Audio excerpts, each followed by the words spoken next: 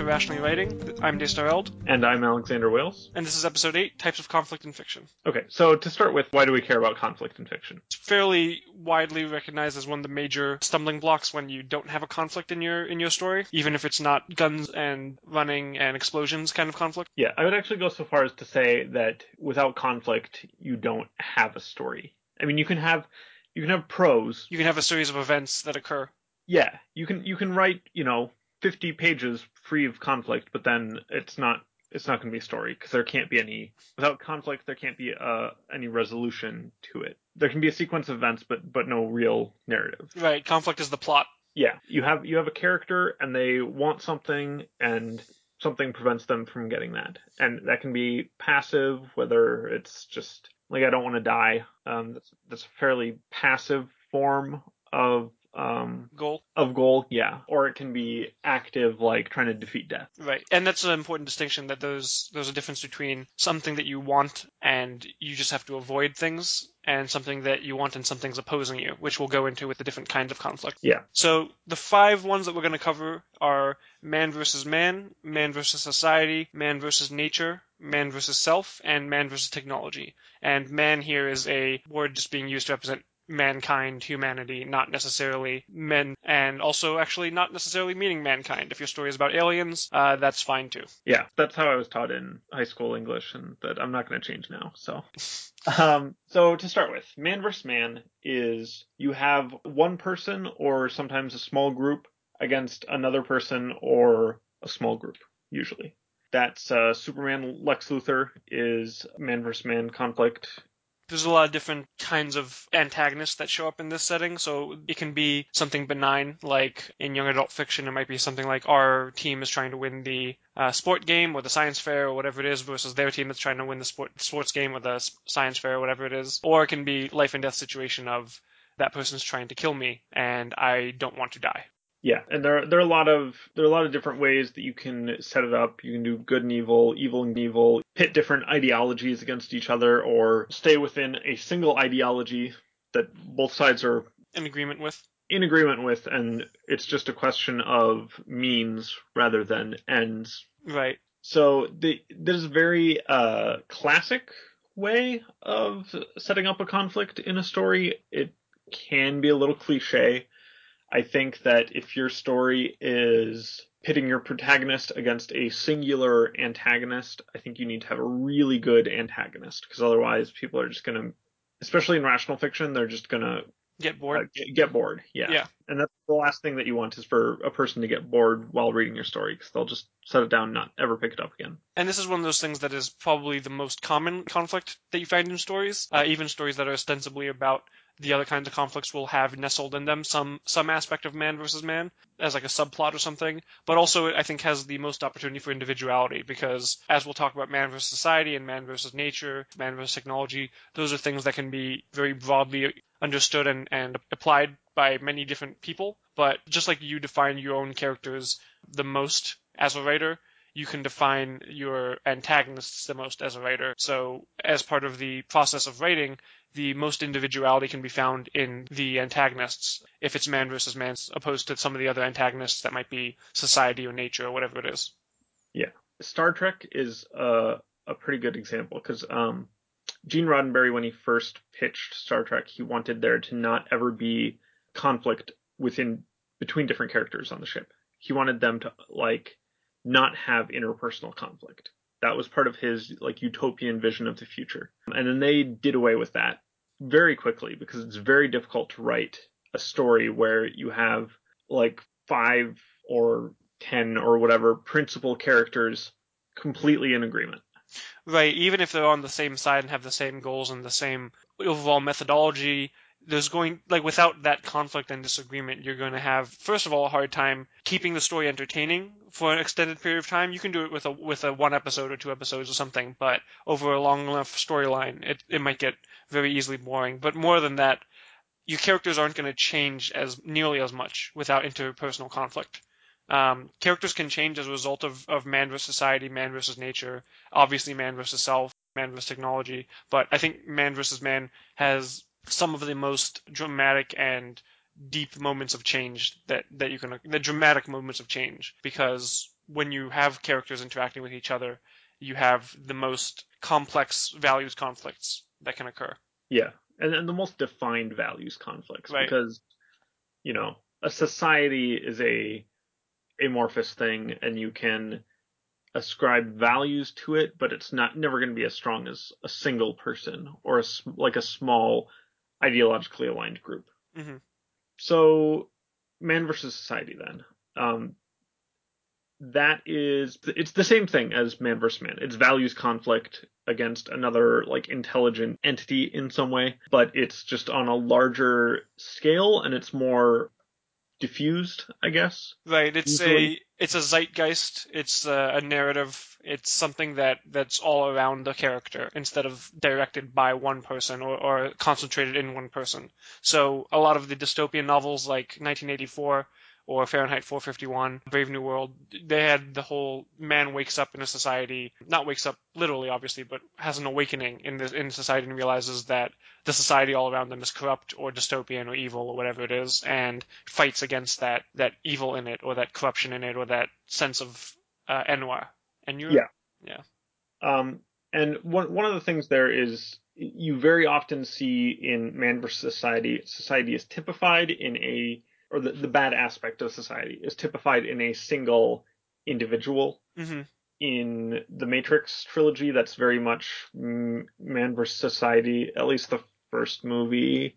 But You still have Agent Smith yeah, you there. still have Agent Smith acting as the primary antagonist, even though the overall antagonist is the Matrix itself and the machines as Right, a sort of system of control. right, and that's actually very important too because reflects how often that character in that society is simply a mouthpiece, simply a part, and will often even say that they're just a part in the machine, revel in that in a certain way. They tend to be someone who's very much the for the greater good of the society outlook, which is what makes the protagonist so much of a relatable character because we all tend to, at some moment, disagree with the society at large around us, especially if we live in particularly corrupt societies.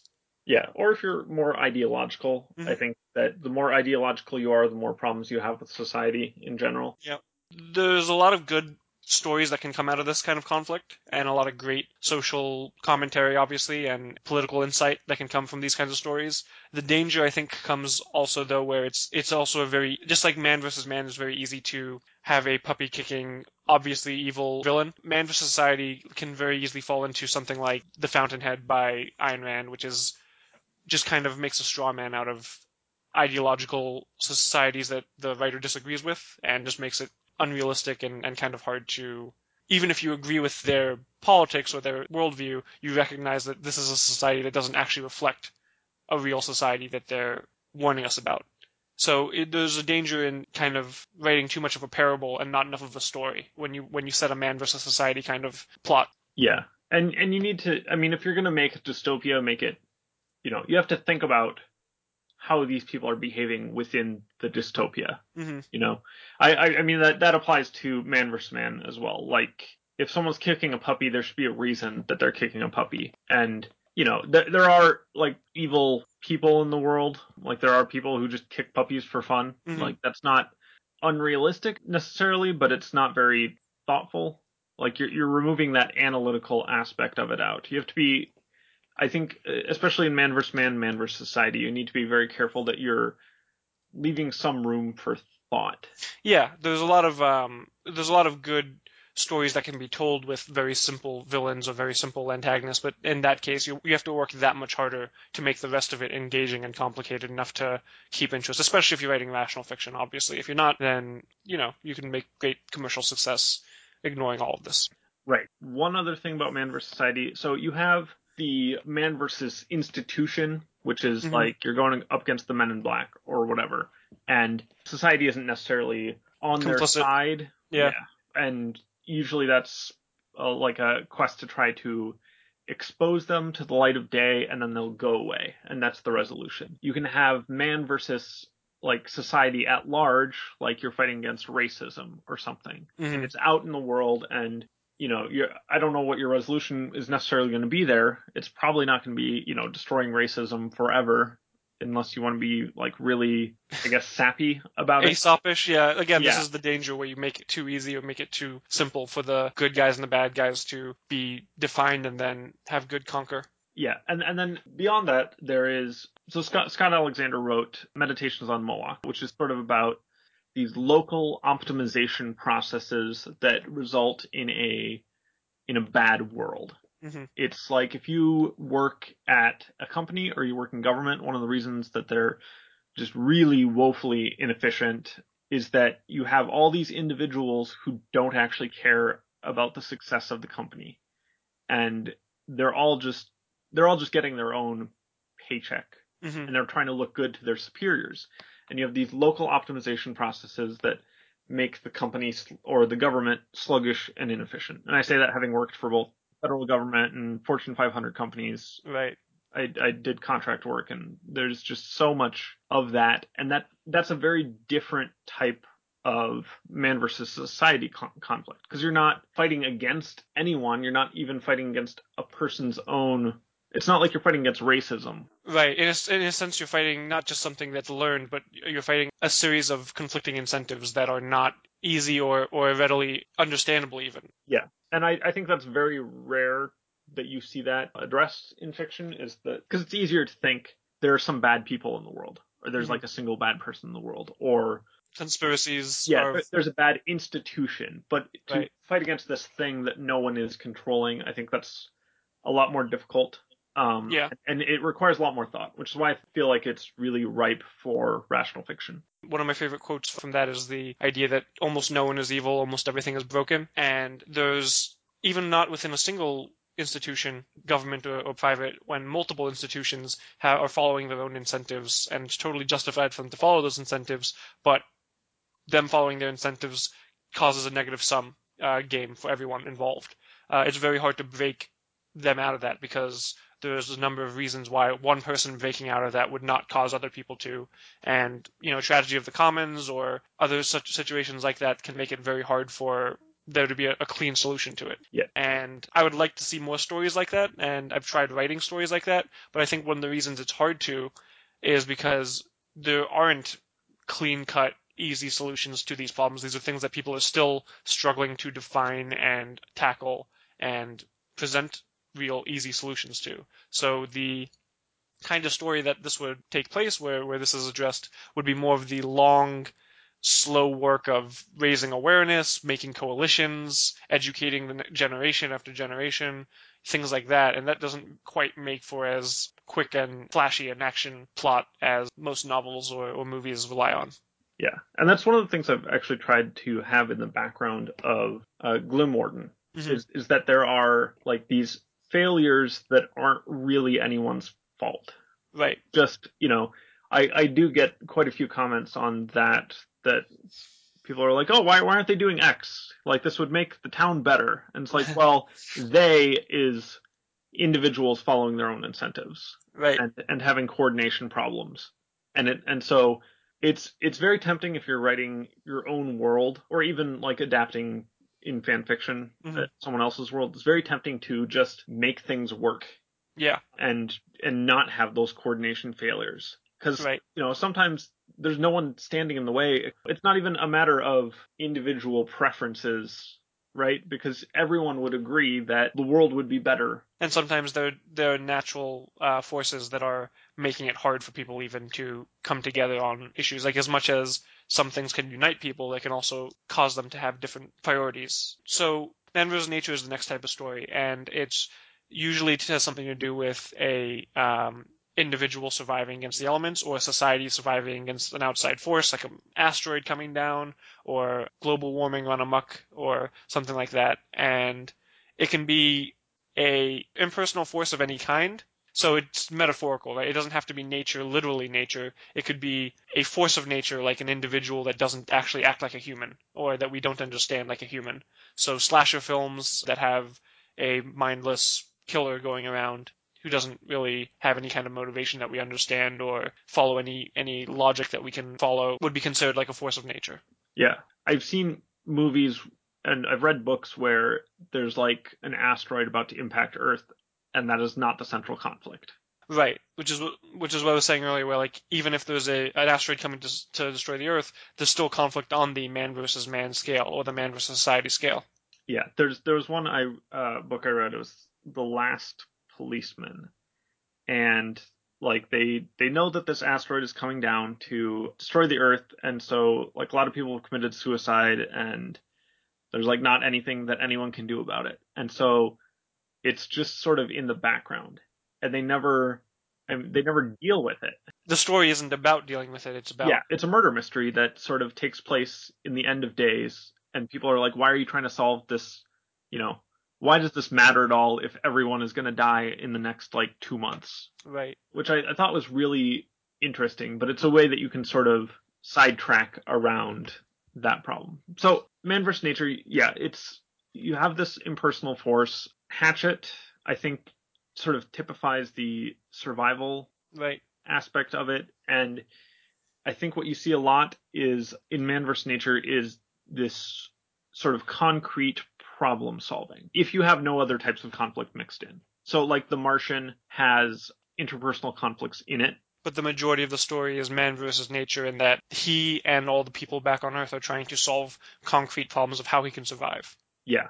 And I think that can be a big benefit if you're just sort of stepping away from intelligent forces working against you, and it's these unintelligent obstacles that you're sort of trying to get past. Right, Like how to get food or how to get water in a hostile environment. right. Again, these are metaphors. Nature is something unintelligent usually. If Gaia, as a spiritual force of the Earth, suddenly rises up and tries to wipe out humanity, it's no longer really man versus nature so much, because the nature in this circumstance is intelligent and rational and sapient. But if a series of events take place that are uncontrollable, and you're just trying to figure out on a mechanical, scientific level how to survive against it, that's where man versus nature really is typified.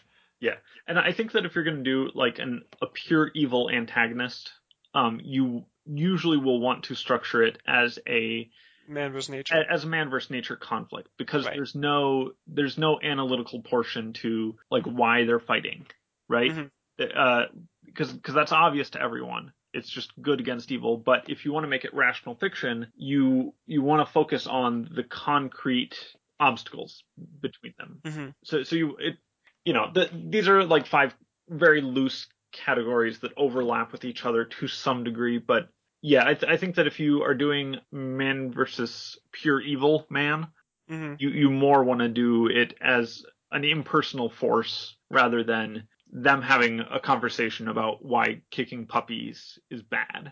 Right. Same for aliens that have no morality that we can understand or don't communicate with us in any way, just trying to kill us. Same with like man versus Godzilla. If as long as the force is purely destructive and evil, which Godzilla may not be the best example of that in some iterations, but overall, if it's just an unintelligent force that's causing destruction that we're trying to survive or find a way to stop, it's going to be man versus nature. Yeah. And it doesn't necessarily need to be unintelligent so long as it's impersonal. Right. Impersonal is a better word. Yeah. I mean, you expect it to be unintelligent. Hmm. But highly impersonal is, I think, the biggest criteria there. There's one more thing that I want to say about this before we move on to the next one. Survival stories have this weird thing to them that I've noticed, which is that they front load conflict. So you have like your plane crashes and your immediate concerns are food and water and shelter, right? And so Are you talking about how the early stages of the story tend to be harder than the later stages because you're yeah, you're you're missing so much early on?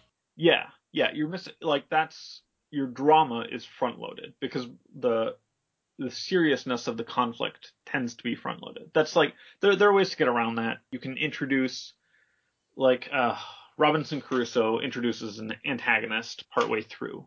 Hmm. Once things have been sort of settled a bit. Right. Things shift midway through the story to a man versus man instead of man versus nature. Yeah, the Martian does an escape from Hmm. Mars rather than just surviving on Mars. But I think that's I've tried my hand at survival fiction because I used to love. I had this book which is How to Survive in the Wild. I used to love that because I was like, yeah, I could like sharpen these stakes and make this like fish trap and Uh-huh. so cool. But it's really hard to write survival fiction because of that way that it's the drama is front loaded. It's kind of gamey in the sense of resource building games where early on you just like every action is so important because you're trying to maximize your survival with every bit of resources you get and every bit of resources you expend. But once you start building self-sufficiency and sustainability and things like that, it becomes easier to then survive. Yeah. Unless the game starts upping the ante or introducing random variables like storms. Hatchet has a few instances where kind of all the progress he's made is more or less wiped out. He's gained the skills and experience now to reclaim what he's lost much easier. Yeah. And I always find the first like half hour or hour of a Minecraft game to be the best Right. because you're just starting from nothing and there's so many things that you have to do rather than putting in self-imposed goals. Yeah. But I think that's one thing to keep in mind with Man Survival vs. Nature. stories. Yeah. Yeah. And the next category is man versus self, which is definitely the least tangible form of conflict in a story. Most stories have some element of a flawed character, right? Almost every story will have some flaw in the main character that they overcome or is holding them back, and they need to find a way to deal with. Man versus self as a category is about more than just having, a character flaw and overcoming it. It's about a sustained internal value conflict. And when you've got a circumstance or setting where that negative trait is constantly being pushed against something, the most focus is going to be on the man versus self, even if there are other challenges that the character is facing. Yeah. And Man vs. Self is like it's a very common secondary or tertiary conflict within a story, and I think it's very good to have a flawed character because they're more interesting because there is that conflict. But if you want to make it the focus, it needs to be more than just something that we can universally agree is bad. Usually, Right. like if your main character is a coward, the whole story can't it's difficult for the main story to just be all about overcoming cowardice. Yeah. You can do it. Anytime that we speak in broad brushstrokes here, that it's all in the execution. I'm sure that there are examples of ways that you can do it, but it's very common to see man versus self as an aspect of man versus society, which there are society imposed traits and beliefs and values, and then there are the sort of internal self-discovered ones, and I think that society acts as a catalyst a lot of times for Internal a conflict. man. Yeah. Right, because the values within a person come from, in large part, society, the people around us, or the society around us, the cultural narrative or zeitgeist that we're immersed in. And when something happens in a person's life that makes them confront a value that they don't agree with anymore, or they want to change their personality because of the problems it's causing them, it tends to also put them at odds with people around them. It's not purely a individual conflict. It's also a conflict between the main character and maybe their family, maybe their friends, maybe the police, depending on what that conflict is about. So it's definitely something that is more than just a person thinking to themselves the entire story through. Right. And I think that some good examples here, like racism, is Mm-hmm. a good man versus society conflict. Right. That's a place where society is in the wrong, Mm-hmm. but you can do an in-depth exploration of it. But it's very easy to adapt that into a man versus self, like a hatred of the self or othering of the self, like a belief that you are wrong, or it's like a value that you hold that you're lesser than someone else. So either stories of a person who is being raised in a racist society who is a minority that's then struggling with the imposed inferiority that the others put on them. Might be one where they awaken and realize, they don't want to think of themselves as lesser than anymore. Or even someone who is themselves raised as a racist and then in a racist family or racist culture and then meets someone of that race that changes their mind and now they have this conflict with themselves of like, I know this, thing must be true because everyone says it's true, but I've experienced something that is now at odds with it. How do I reconcile these two conflicting values in myself? Yeah, and American History X is, I think, probably my favorite in that vein Mm-hmm. because it's man versus self, and then once that change happens within the self, it's man versus society.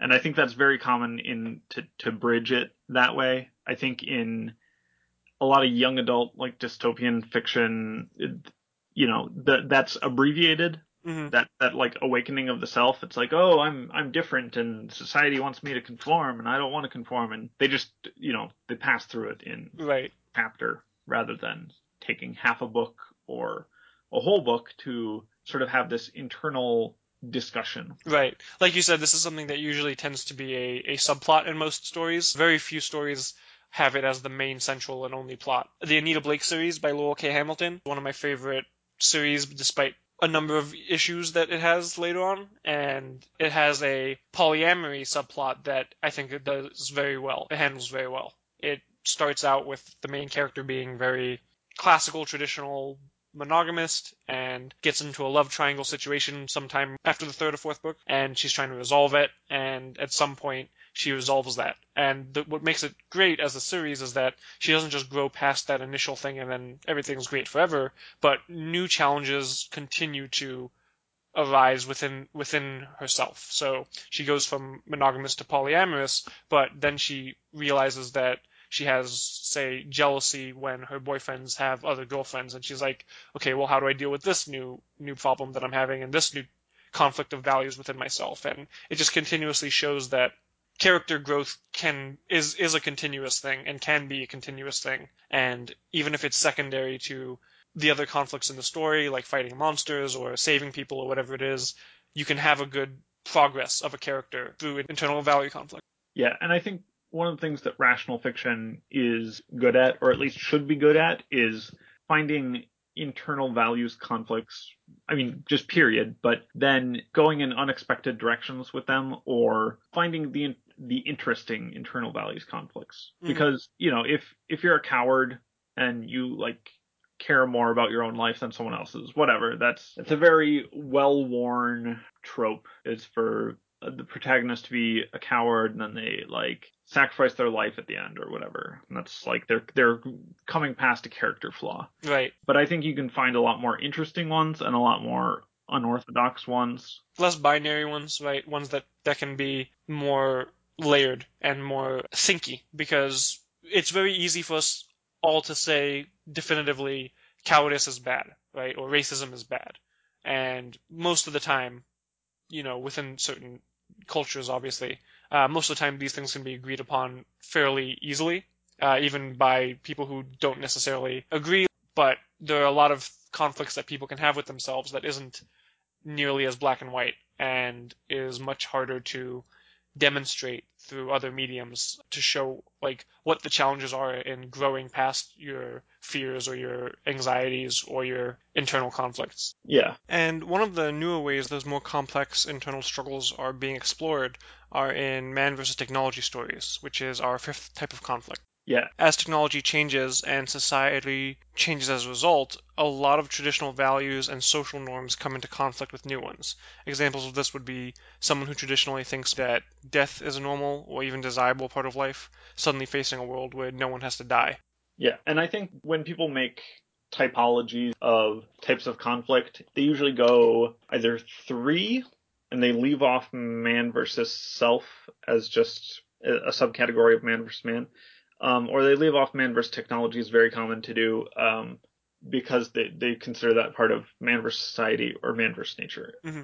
My argument for including it as a important fifth type is, first of all, it's very relevant for rational fiction, which usually tends to be speculative fiction, science fiction. It can apply to magic as well, but that's less common. I guess I would say that the big difference between man versus technology and man versus nature is that the nature in man versus nature is usually, I mean, it's impersonal, but it also tends to be a negative, like Mm-hmm. it's attacking, or it's through its impersonality, it's sort of trying to physically degrade a person, whereas man versus technology is more progress oriented usually. Man vs. nature tends to be against something that's unambiguously destructive or bad. Yeah. Whereas man vs. technology tends to be about something that is depending on how well written the story is, either on its face good and then turns out to be terrible, or it's a complex dance of good and bad that the characters then have to struggle with and try to find the best way to move forward with. Man vs. Technology is definitely a story type that I think is becoming more common as technology advances. We've had science fiction for over a century now, but because so much of the technology that used to exist only in science fiction is coming to the real world, we're now seeing people struggle with ideas and potential realities that have always been safely consigned to fiction. Yeah. And that's what makes Man vs. Technology stories so important, because you can really explore what the impact of, for example, mind uploading or immortality or gene altering can be, and why that can cause so much conflict for characters. Yeah. And I think that the early strains of it go back to the Industrial Revolution Mm-hmm. with like the Luddites who, Ned Ludd is this sort of folk character who supposedly destroyed a lot of power looms. Mm-hmm. Or it was because the power loom put a lot of weavers out of work. And that is, it's good because price of textiles starts dropping, but it's not unambiguously good because people are losing their jobs. Right. Which is very relevant, today because like manufacturing jobs have gone and they didn't really get put overseas. They got automated away in a lot of ways. Right. Like automation is really big in like China or India. They're not, it's not minimum wage workers doing the bulk of the work. The bulk of it is automation. Right. So this can be a man versus technology that has aspects of man versus society in it, where the changes in technology are causing changes in society that are causing people to have conflicts with each other, and it really blends everything together. And one of the things that makes man versus technology so unique is that sometimes the technology doesn't have to be conflict on a societal level, sometimes it's just on a personal level. So if there was a really great short story that I read where it basically tracks the life of an older woman who happens to live right on the cusp of when technology has a mini singularity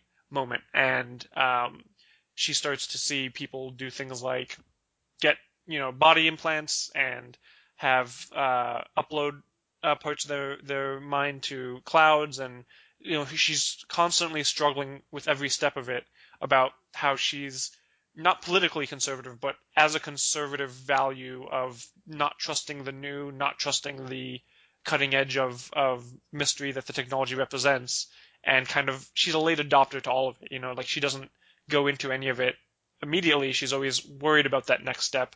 But as the technology continues to evolve and change the world around her, she keeps taking little steps forward and noticing how much better her life becomes with that technology, which is obviously a rosy view of it, but also an important one in a world where so many people are still worried about, driverless cars taking over the roadways and saying, but what if my driverless car crashes me? It's like, well, yes, it could potentially crash you, but the question isn't, is it going to crash you? Is it have a less chance of crashing than if there weren't driverless cars?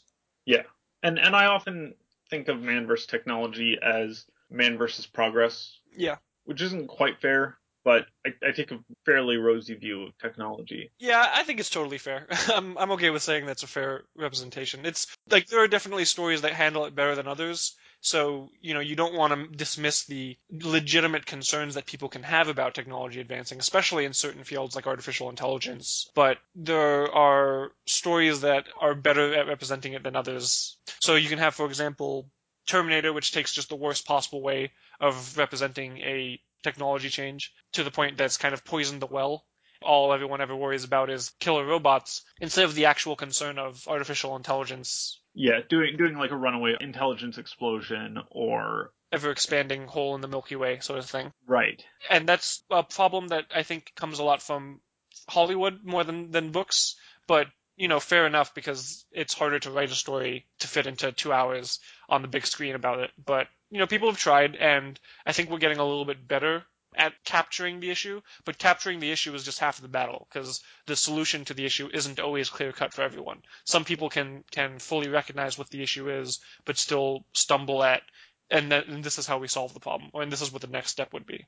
And that's why I think a lot of rational fiction can do very well with man versus technology, because taking the time to best describe the problem in the best way and then provide potential solutions can help change people's minds about the upcoming technological changes that are approaching us.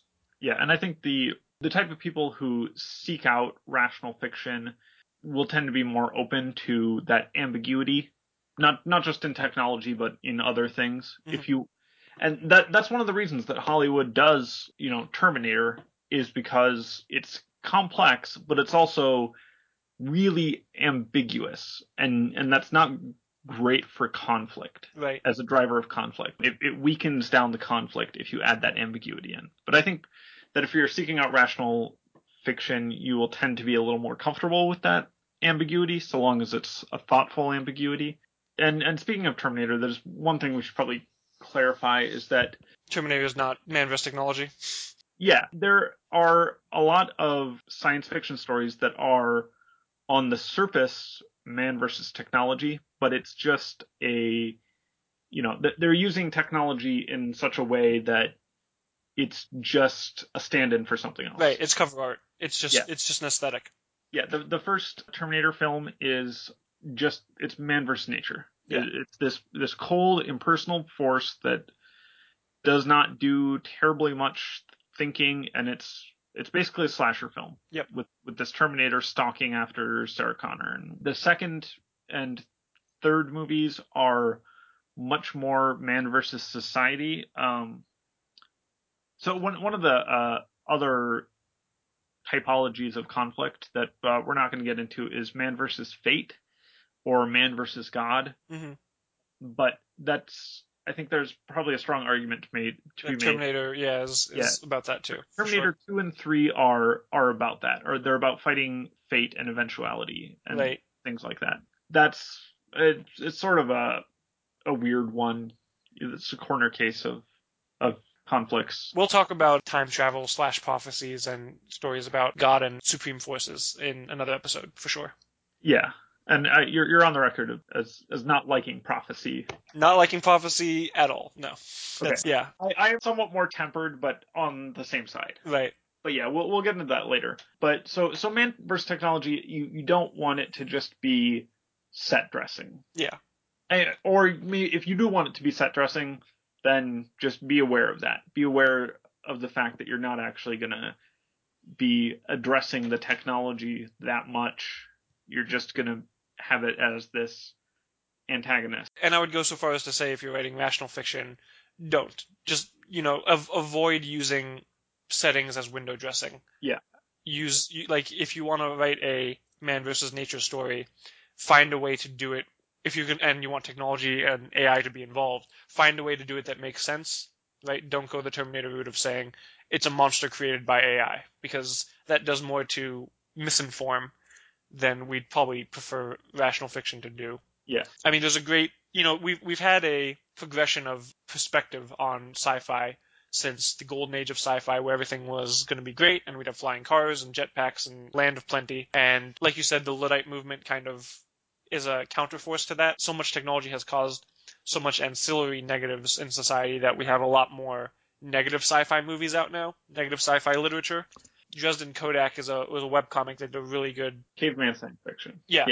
Dresden Kodak did Caveman Science Fiction, which was a quick comic about how cavemen invent fire, and then he's like, look, I invented fire, and someone's like, no, you go too far, you play God. And then he say, I no care, I make heat and warmth for all, and then the next panel is the whole world's on fire. And so that's kind of the perspective that modern people have on new technologies, and that's kind of the route that Hollywood takes the most often. And we would like to try to have a more middle-of-the-road perspective where we acknowledge the potential negatives of things like genetic engineering and artificial intelligence, but we don't want to present them as purely bad things that can have no positive, and we don't want to present them as things that have easy solutions, because they don't, and we need to have real conversations about it, and that's something that I think rational fiction can do very well. Yeah, I think one of the things that I've found in a lot of the rational fiction I read is that they tend to take too rosy of a view of technology or progress in general, that it's just this universal good that I don't find terribly realistic. I tend to give people more leeway if they're being optimistic than pessimistic. Yeah. But it is one of those things that you need to be aware that man versus technology is an actual conflict. It's not universal good. Yeah, it's not another excuse to write a parable, like, another Fountainhead where the individual is just purely good and progressive and technology is amazing and everyone else is wrong with their conservative blinders. You need to recognize like why there are potential problems in these technologies when mishandled or when misused, and why it's so complicated an issue to resolve them. Otherwise, the conflict in your story is going to be undermined by the scope of the setting you're in. I mean, there are plenty of technologies that I am more than happy to see unequivocal advances in, despite the negatives that they have. Genetic engineering is probably one of them that's going to have lots of very good short-term benefits and potential long-term negatives, depending on how certain people use them. But on the other hand, there's also other technologies that probably going to have a lot of short-term negatives, but long-term positives that we want to have a different set of priorities of how we approach it with, because we want to make sure that if it's the kind of technology that's going to have a lot of short-term negatives, how do we best account for that and make sure that the harms it does don't damage too many people? And if it's something with a long-term negative but a short-term positive, it's the kind of thing that's, again, very complex and it doesn't have an easy solution necessarily for how everyone can just live happily ever after. Yeah. And the other thing is, if you are including easy solutions in your story, you need to be aware that you don't have a conflict. Right. Yeah. Right? If you just introduce an unambiguously, or you introduce a technology which everyone agrees is unambiguously good, there's no conflict there. You have to create the Luddites. You have to make we just want to smash everything because we miss our hand-painted tables or something. Yeah.